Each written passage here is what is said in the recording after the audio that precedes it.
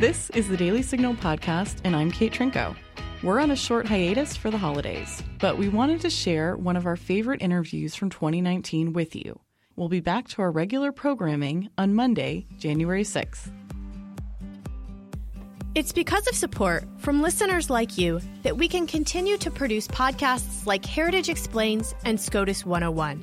And you can help us keep it up by going to www.heritage.org/podcast today to make your tax-deductible gift. Well, we're joined now by Maj Toure. He is the founder of a group called Black Guns Matter. Maj, thanks for joining us here. Thanks for having me. So, Maj, I want to ask you about your organization. Yeah. But first, I want to ask you about how you got involved in defending the Second Amendment.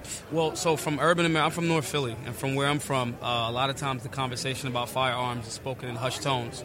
You know, the left has made a very good job of convincing urban America that firearms aren't for them.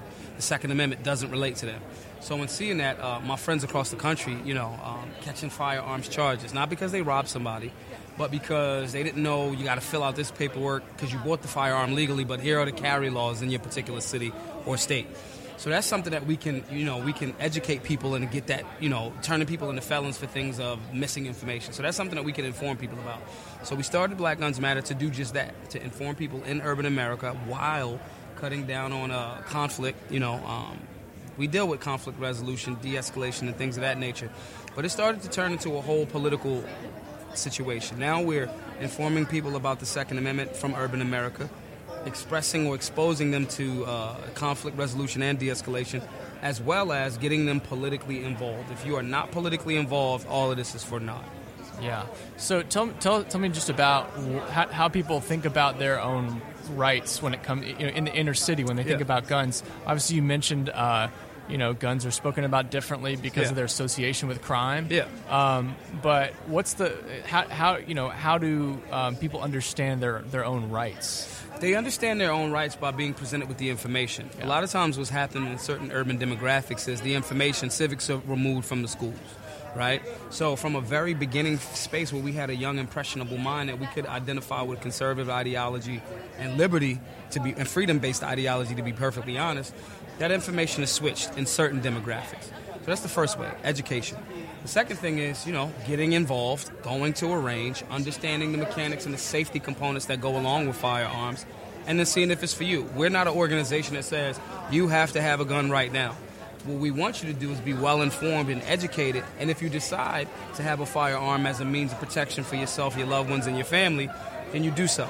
But doing that and making that choice from a well-informed, responsible, and safe perspective is really the key, especially in a spot where all of the demographics is saying gun control, gun control, gun control, gun control. On top of that, it's homicide, homicide, homicide, homicide. Gun control is about people control. It's not about safety. It's not about making Americans safer. It's not about respecting our freedoms.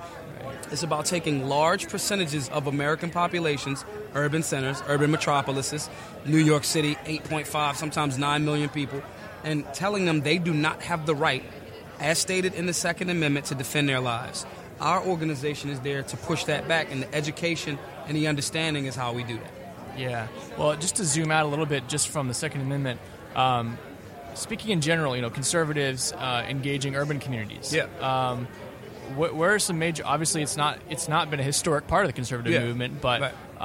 But a lot of I'm hearing a lot of folks, a lot of more interest here at the Heritage Foundation. Kay Coles James has talked a lot about that. Yeah. What are some ways that conservatives need to, some strategies for expanding the movement into urban communities? So the first thing is, one, you have to understand that most of urban America is conservative in their values. They just don't know what the conservative movement is. Interesting. That's one. Two, you have to have liaisons. We've been doing this work for 3 years already. The left has done a much better job at presenting, conservative ideology than the right has. And they're presenting it in a negative fashion. So because of that, urban environments do not trust you. They do not trust, the conservative movement for the most part. Yeah. You have to have liaisons. It's just like the mob. And I hate to use the crude reference. Right. If we don't know you, are you co-signing for this person? If we don't know him, we're not even talking to him. Yeah. Even if I and you are saying the exact same thing, if that demographic, my demographic, does not know you, they do not trust you. What happens a lot of times is our ego says, well, I have the truth. I'm right. I'm factually accurate. Yeah. You're not factoring in the PR that's been put on a demographic that you want to reach to, even if the information that you have is accurate and would help that, that demographic, and in turn, help America. So what the conservative movement can do is link up with organizations like Black Guns Matter that are already from and we have a trust system. I'm from the place. It's breathing to me. Yeah. Other than that, you're going to be spinning your wheels. You know what I mean? So you got to get behind it. And my demographic, supports people that go, hey, we're supporting and getting behind this work. And my demographic goes, oh, this is cool. Yeah, they got a lot of information that you should be on. Yeah. You have to have liaisons. That's true in any, scenario. So I think that's what the conservative movement can do a lot more to get a lot better at that. A lot better. If that happens, are you optimistic that you can kind of cut around some of the indoctrination in public schools and to really engage well? Are you optimistic about what can happen? Absolutely optimistic. Yeah. Absolutely optimistic. The reason why there's optimism is because of the fact that it's what we've already done. Yeah. You go to our classes, it's not just at the range and just teaching somebody about stance, grip, sight alignment, and things of that nature. Yeah. Firearm is a tool to defend freedom. Everybody from urban America understands the want and desire for freedom, period. Yeah. Everybody in urban America, for the most part, isn't rich. So they understand being fiscally responsible and conservative. Everybody in urban America, whether they black, white, Spanish, Asian, doesn't matter. They like Wakanda. They like Black Panther. What more conservative nation could you use even in fiction land? Yeah. So my point there is there's an identification with the concept. It's just the people that are there to present the information before we started doing this work were far and few in between. Yeah. So there's hope because when we present our classes, we're presenting information that is legit, that we can go, yo, hop on your phone right now and don't believe me, research it. Yeah. When you tie those dots and connect those dots and cross those T's and dot those I's, all hoods across America go, I understand this, I relate to it, now I have a label for it. Yeah. It's just that we need more responsible conservatives that may not be from urban America to understand that we need urban America. And that's how we get this W in this fight, to be perfectly honest. Yeah. Well, Maj Toure, I really appreciate you coming on. Where can folks find your website? So for one, people can come get at me on all social media at Maj Toure, MAJTOURE. And if something that I've said to the people that are listening right now, if there's something that you agree with and if you want to support, our classes are free based on everyone paying it forward.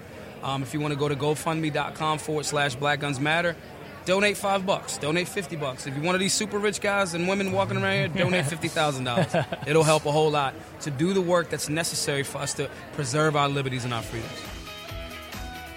That's it for today's episode. I hope you enjoyed the interview, and again, we'll be back to our regular podcast programming on Monday, January 6th.